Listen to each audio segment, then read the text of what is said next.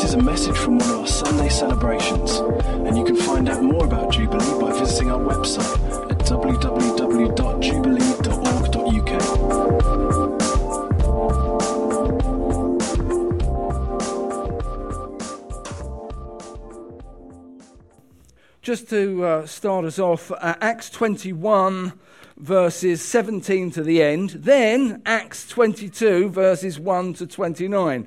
So in a half-hour service, we'll probably get to read the scripture and talk about it a little bit. Okay, so that's it's a start. Yeah, absolutely. So that's where this is today. Whilst you're getting your Bibles ready, etc., there are one or two questions I have for you. Starting off with, fantastic, we've got some young people here.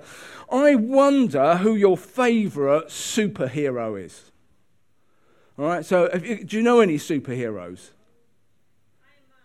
Captain America. Iron Man, Captain America. Anybody else? Wonder Woman. Fantastic, yes. Is that it? You haven't got any? Surely there's an Iron Man. Love that. Batman.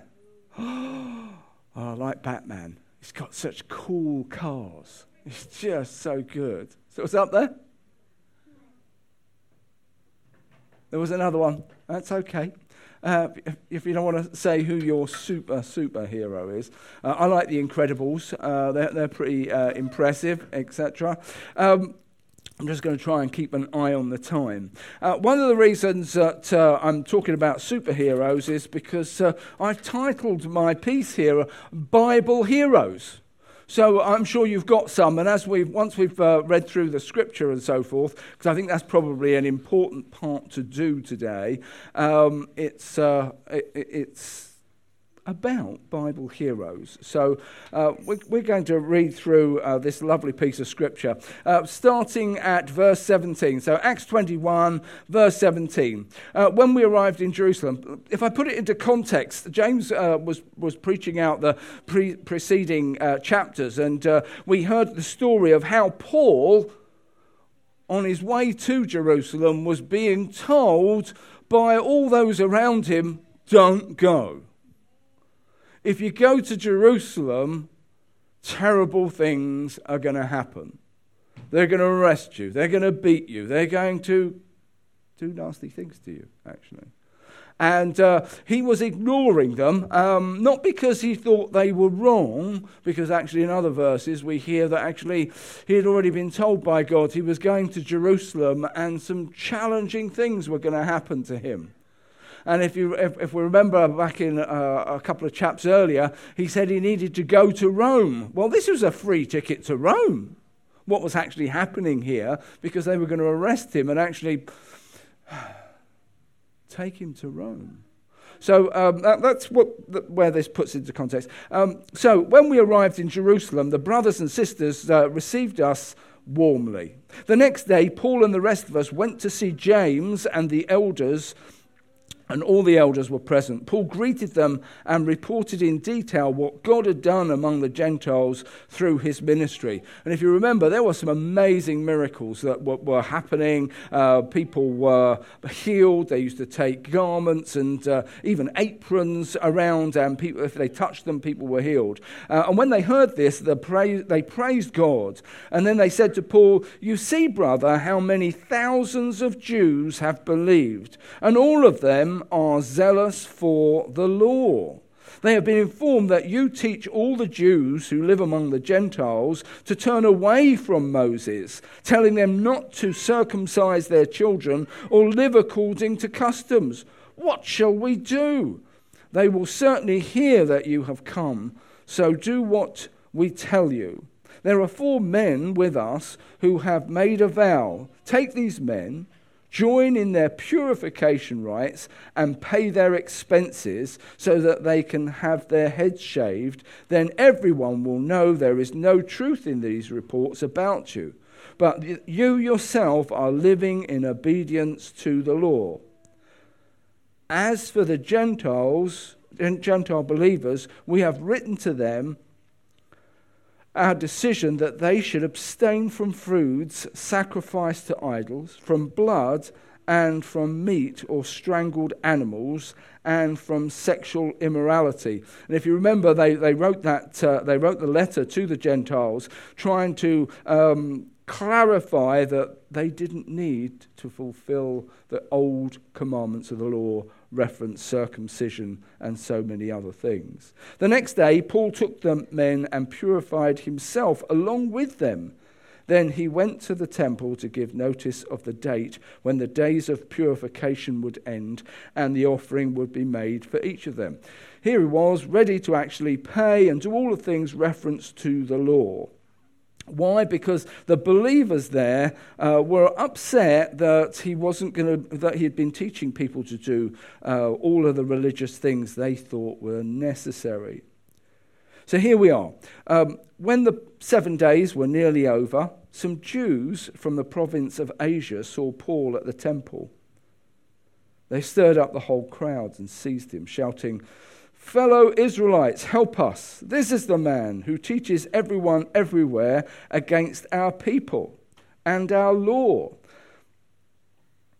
And besides, he has brought Greeks into the temple and defiled this holy place."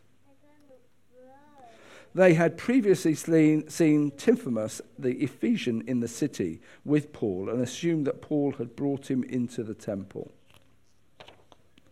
The whole city was aroused, and the people came running from all directions, seizing Paul. They dragged him from the temple, and immediately the gates were shut. While they were trying to kill him, news reached the commander of the Roman troops that the whole city of Jerusalem was in an uproar. He at once took some officers and soldiers and ran down to the crowd. When the rioters saw the commander and his troops, they stopped beating Paul. The commander came up and arrested him and ordered him to be bound with 2 chains. Then he asked who he was and what he had done. Some in the crowd shouted one thing and some another. And since the commander could not get at the truth because of the uproar, he ordered Paul be taken into the barracks. When Paul reached the steps, the violence of the mob was so great he had to be carried by the soldiers. The crowd that followed kept shouting, "Get rid of him." As the soldiers were about to take Paul into the barracks, he asked the commander, "May I say something to you?" "Do you speak Greek?" he replied. "Aren't you the Egyptian who started a revolt and led 4,000 terrorists out into the wilderness some time ago?" Paul answered, "I'm a Jew from Tarsus of Cilicia, a citizen of no ordinary city. Please let me speak to the people." After receiving the commander's permission, Paul stood on the steps and motioned to the crowd. And when they were all silent, he said to them, "Brothers and sisters, listen now to my defense." And when they heard him speak in Aramaic, they became very quiet. Then Paul said, "I am a Jew born in Tarsus of Cilicia, but brought up in this city. I studied under Gamaliel and was thoroughly trained in the laws of our ancestors. I was just as zealous for God as any of you are today. I pursued and persecuted the followers of this way to death, arresting both men and women and throwing them into prison. As the high priests and all the councils can themselves testify, I even obtained letters from them to their associates in Damascus.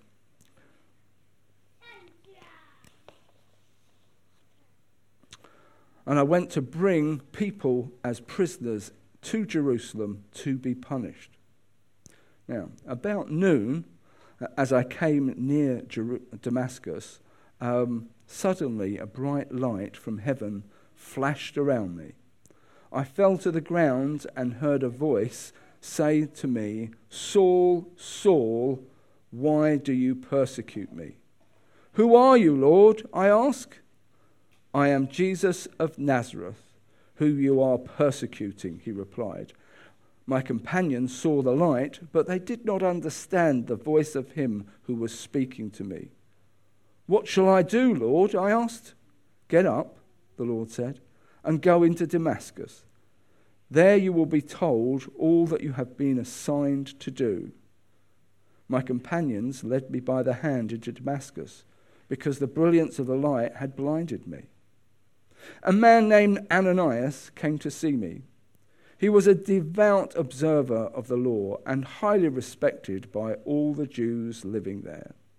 He stood beside me and said, Brother Saul, receive your sight. And at that very moment, I was able to see. Then he said, the God of our ancestors has chosen you to know his will and to see the righteous one and to hear words from his mouth. You will be his witness to all people of what you have seen and heard. And now what are you waiting for? Get up, be baptized, wash away your sins, and come into the calling. When I returned to Jerusalem and was praying at the temple, I fell into a trance and saw the Lord speaking to me. Quick, he said, leave Jerusalem immediately, because the people there will not accept your testimony about me. Lord, I replied, these people know that I went from one synagogue to another to imprison and beat those who believed in you. And when the blood of your martyr Stephen was shed, I stood there giving my approval and guarding the clothes of those who were killing him. Then the Lord said to me, go, I will send you far away to the Gentiles. The crowd listened to Paul until he said this. Then they raised their voices and shouted, rid the earth of him, he is not fit to live. As they were shouting and throwing off their cloaks and flinging dust into the air, the commander ordered that Paul be taken into the barracks. He directed that he be flogged and interrogated in order to find out why the people were shouting at him like this. As they stretched him out to flog him, Paul said to the centurion standing there, is it legal for you to flog a Roman citizen who hasn't been found guilty? When the centurion heard this, he went to the commander and reported, what are you going to do? This man is a Roman citizen. The commander went to Paul and asked, tell me, are you a Roman citizen? Yes, I am, he answered. Then the commander said, I had to pay a lot of money for my citizenship, but I was born a citizen, Paul replied. Those who were about to interrogate him withdrew immediately. The commander himself was alarmed when he realized that he had put Paul, a Roman citizen, in chains. So here are amazing Bible verses. And when I first read this scripture, one of the things that struck me seriously was what happened in it. What was I actually going to preach out of this scripture? Because when you read the book of Acts, this is just another one. This is just another time where he was being chased, beaten, or having to get out of a city very quickly because of persecution. And when I first read the chapter and a half, I thought, well, okay, what do you want to say, Lord? And yet, when I really started to think about Paul's position here was a man who was willing to pay any price. He was really willing to pay any price, even in the midst of being beaten by a huge crowd wanting to kill him. He wants to stop on the steps and actually tell them the good news about Jesus. To all the people that really wanted to see him dead.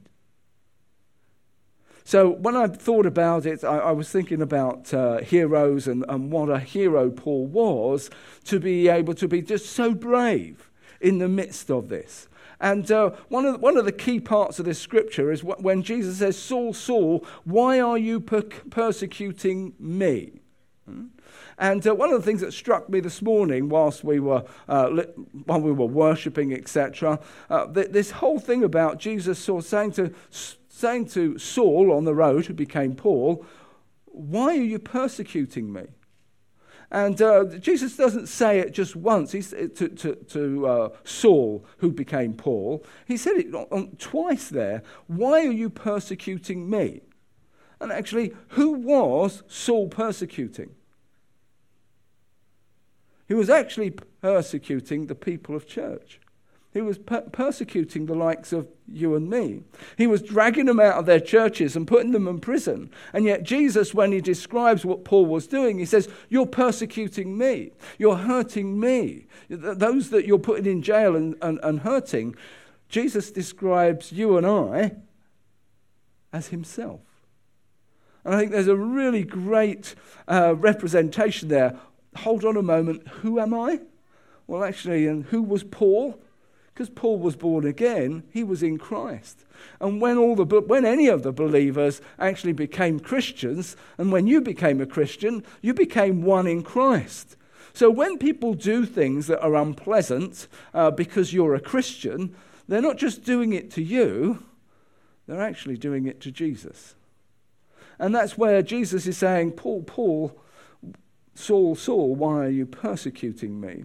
And when I was looking at heroes, etc., I had this thing about the faithful witness that Paul was. So I've got a couple of slides that are going to come up on the screen in a moment. So if we could skip through to the pictures, James, could we do that? Thank you. Here we go. So here's a biblical hero. I wonder if you can guess who it is. Who do you think it is? Daniel in the lion's den. Great. Okay, that was our starting point. Now, it was a bit hard going, I've got to say. I thought I'd have an awful lot more ideas about, let's just say, cartoon characters being heroes earlier. All right, I thought I'd get more of that. You know, who are the superheroes? But I'd like you to throw out some ideas. In the Bible, who are our great heroes in the Bible? Who would you say? David. Oh, wonderful. David. I've got a picture of David coming up. It's just super. Who else? Who else have we got?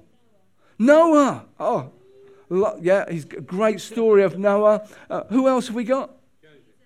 Joseph. Jesus. I like Jesus. Yeah, absolutely. I've got to go with Jesus. He's our hero of heroes. Okay. Anybody else? Elijah, he's coming up too. Smash it. Wonderful. So if this is Daniel, could you put the next one up for me, James? That'd be great. Okay, who's this? Moses. Fantastic. Okay, and the next one, James? Who could this be?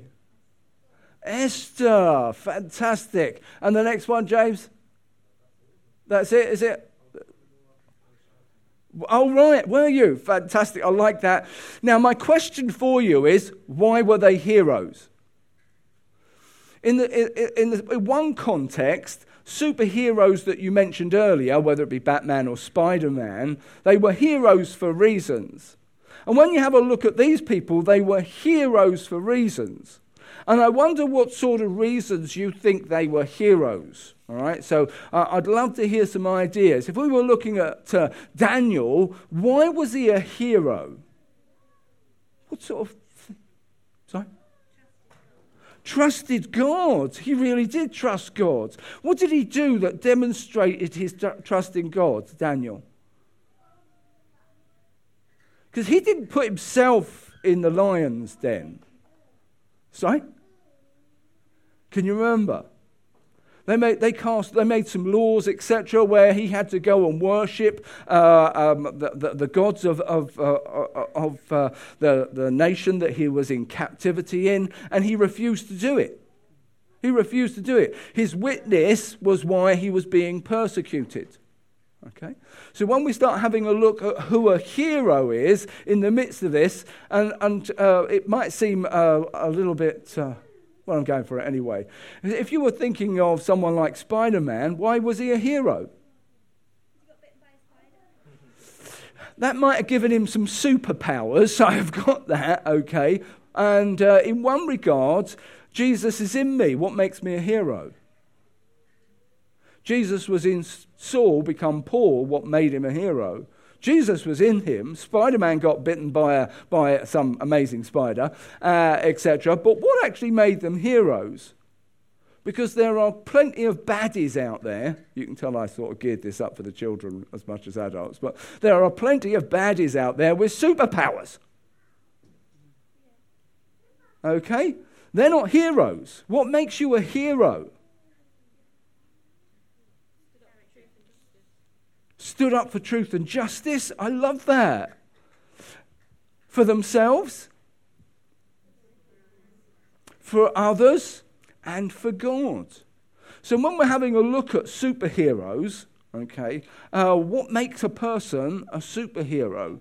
The fact that they're willing to sacrifice themselves for others, sacrifice themselves for faithfulness and as a witness to God. In the world, if you want to become great, there are a couple of things you're going to need to do. It's not by chance men and women in the world become great. Might as well do Esther when she was up there. How did Esther become, how was Esther a hero, a heroine? How was she? What did she do? The picture is where she became the hero. She went before the king, and there was a death sentence if you went before the king uninvited. You're not allowed in here. So here she was, going before the king. Why did she go before the king? Can you remember the story? Sorry? Save her people. Absolutely. They were going to kill all the Jews that were actually in captivity, and she knew she had to go in there. She was talking to her uncle, and she was saying to him, I can't go in there. They'll kill me because I'm not invited. And actually there she was thinking about ready to go in. That must have taken a lot of courage, mustn't it?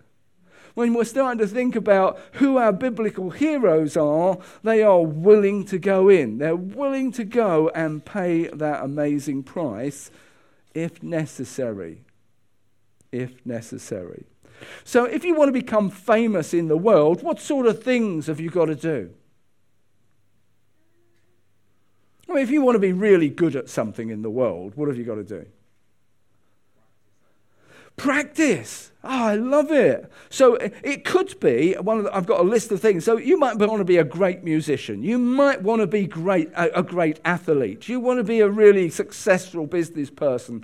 You've got to practice. And if you're going to put practice in, you've got to put a lot of effort in, haven't you? You've got to put your time in. You've got to put sacrifice in. If you want to be really great at anything, then we have to work at stuff.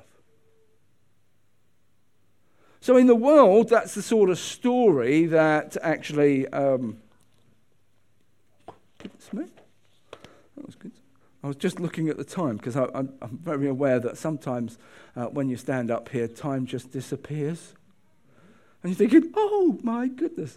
So unlike the world, to actually get our rewards in heaven, all right, to earn rewards in heaven is impossible. It's not by works, all right, that we get into heaven. Having said that, Jesus does actually make some promises around some of the blessings that we are going to get. But when you have a look at what we do in the world to gain notoriety, etc., those aren't the things that God recognizes as important. All right. So working at stuff with all your might. Oh, I want to be good at this. Isn't the same in heavenly things, in godly things. That doesn't mean hard work is wrong. Hard work and working diligently in the things that God has given us to do is absolutely the right thing to do. However, if we're going to walk faithfully in obedience to the things of God, those are the things that we should be working at.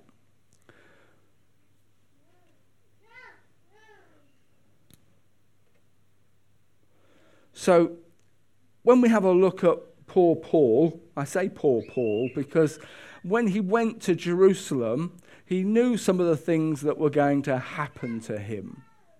He knew, it was no surprise that actually, where did he go? He went into the temple where everybody around him, if they knew what he had been up to, they were going to kill him.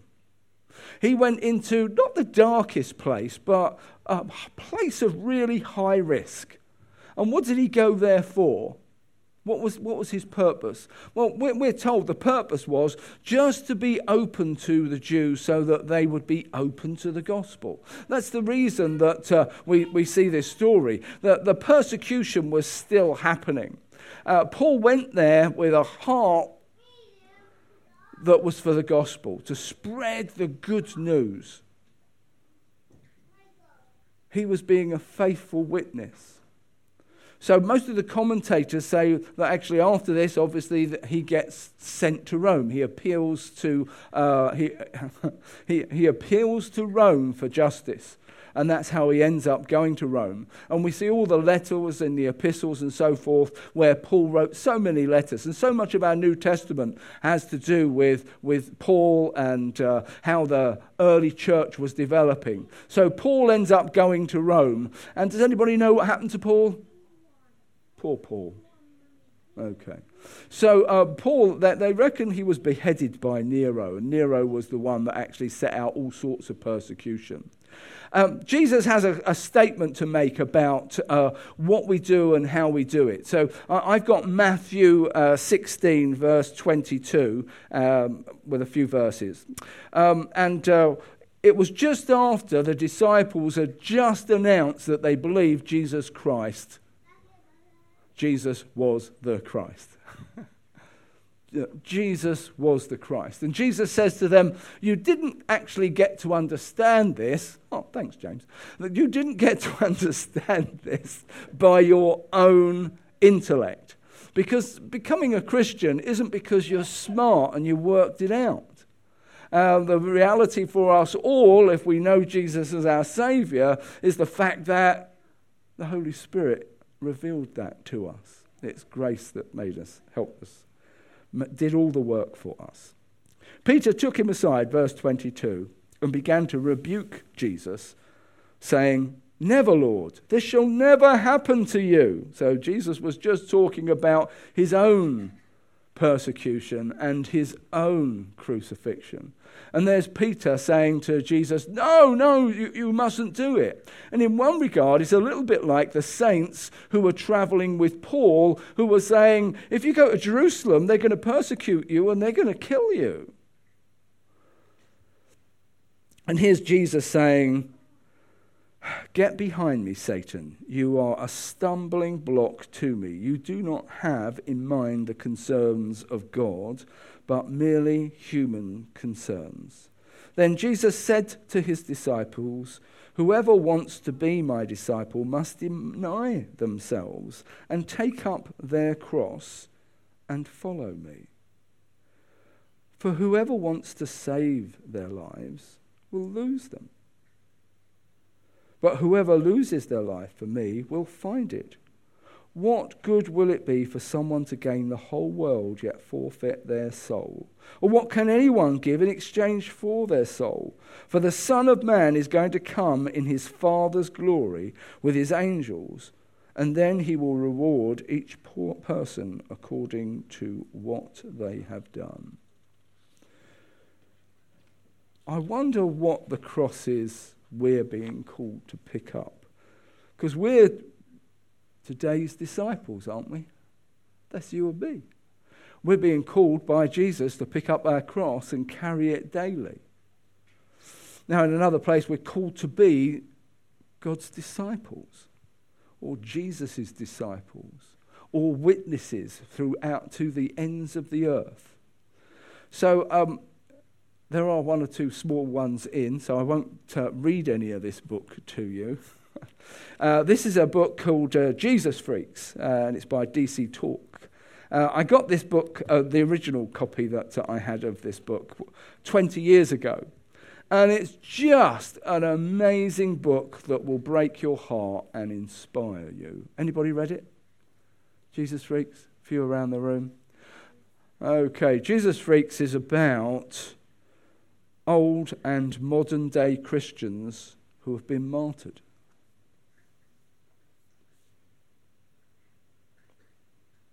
Just breaks your heart, inspires you, and makes you ask questions about your own witness. DC Talk, it's just a great book, well worth the read if you can cope with the tears. I bought a second copy because I gave one away. And if you were reading this, you would find I've highlighted it in different colours around good, great, and God. All right, so that's how I've highlighted it, where I see God talking in it. And it's just one of those things that you think, goodness me, what's going on in the world? Because on the one side, we can read the book of Acts and hear stories of people being persecuted, etc. And I really felt out of this scripture, Bible heroes. Why are they heroes? Because actually they're giving up their lives, their time, and risking all sorts of persecution. And I was looking out for different examples in the last few weeks, month, etc., about this. And the last Foreign Secretary just got replaced in July, Jeremy Hunt. He'd commissioned a report about religious persecution around the world. Did anybody hear in the news about it? Yeah, a few of you. Okay. So he commissioned the report, and the report was talking about real concerns about Christian persecution around the world. One of the key factors that they have in the report is that around about 80% of religious persecution around the world is actually against Christians. And when you think about the numbers of people around the world, how huge that is. So around about 80% of all religious persecution around the world is against Christians. And in the report, Hunt made some comments about political correctness had played a part in the issue not being confronted, and talked about alarms over China's church crackdown. So there's over the last 20 years, there's been increasing freedom in China. It used to be terrible, but then we saw more and more Bibles were allowed in, Christians, churches were okay. But more recent times, last few years, there's been some real crackdowns on what we call a free church. Religious persecution and threats to everybody. The genocidal acts against Christians. Talks about how in certain parts of the world, Christians are almost being wiped out. Now, don't forget, this is a report that is made by, yes, there were a number of Christians involved in doing some of the research, but actually when you look at a number of occasions where prophets have said, Lord, I'm the only one left, and God says, no, I've got 10,000 actually, you just don't know about them. So when we're looking at what these numbers mean, we have to take heart that God is in control. It warned about areas of high risk and so forth, and identifies Christianity in Palestine has reduced to less than 1.5% of the population. Christianity in Iraq has gone from 1.5 million Christians in 2003 to a present-day number of 120,000, which is a reduction of some 1.3 million Christians. Now, I'm not saying all those are killed, but they certainly transitioned them out of the country, etc. All right. So when we're having a look at Christianity and biblical heroes, what does that mean to us today? What does that mean to us today?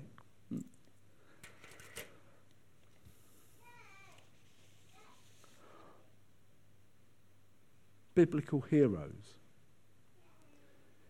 Here we live in a nation where if I tell you I'm a Christian at work, okay, what's the worst that's going to happen to me?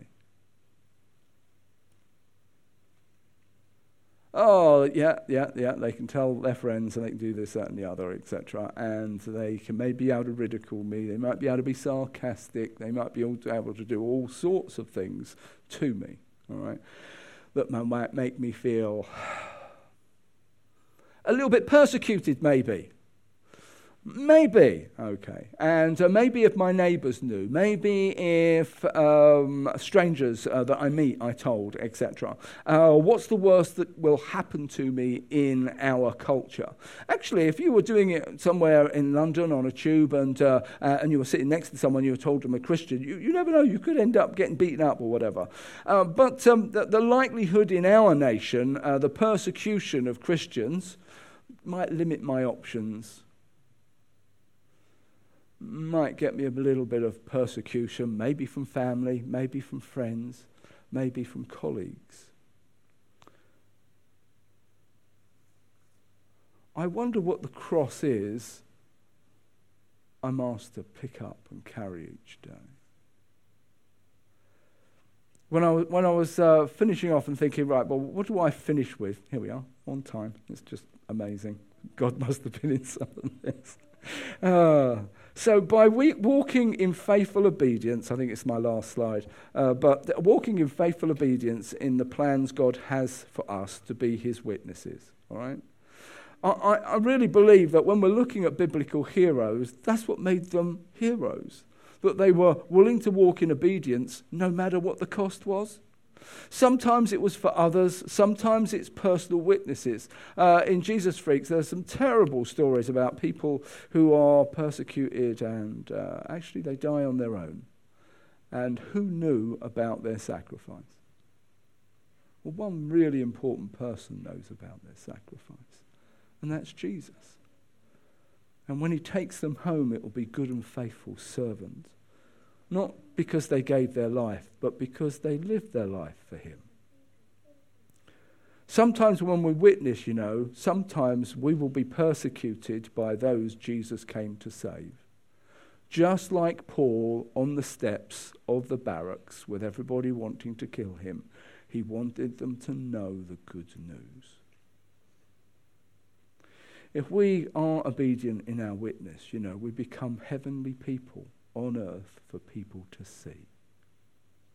So that's where my challenge came. The last thing I had while I was sitting in my seat earlier was, who will go?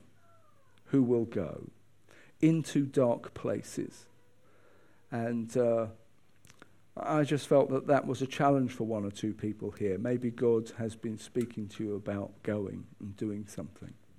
And I think something around this word will prompt you a little and maybe confirm something to you. All right. I hope you've been challenged. I certainly was when I was doing it. I'm going to hand back to... Okay. So let's pray. Okay. Can we stand as witnesses all together? Let's all stand as witnesses. If you've got babes in arms, cuddle them and all that. That's great. Okay. So I'm going to pray for faithfulness to witness. Father God, Lord Jesus, it's you that we witness about. You're our beloved and you love us. We want to be able to tell more and more people about you, because we love you, because we know your love for us. Lord, a faithful witness, a witness of testimonies of healing, witnessing of how wonderful you've healed our lives, telling people the great, great news of all that you've done. Lord, I pray that you would help us. Give us a willingness to lay down our lives for you, like you laid down your life for us. Lord, let us not consider cost in the way that the world does, but let us walk as heroes in your gospel. Lord, and for anybody that's here that has been prompted about going, Lord, I pray that, Lord, you would just confirm it in their hearts about whatever that going was. Lord, you give them clarity. Lord, and I also pray that you would make doors open, that they wouldn't have to keep knocking on doors or pushing it, but you would open the doors clearly so that they know your hands on things. Lord, we pray for this in Jesus' name. Amen.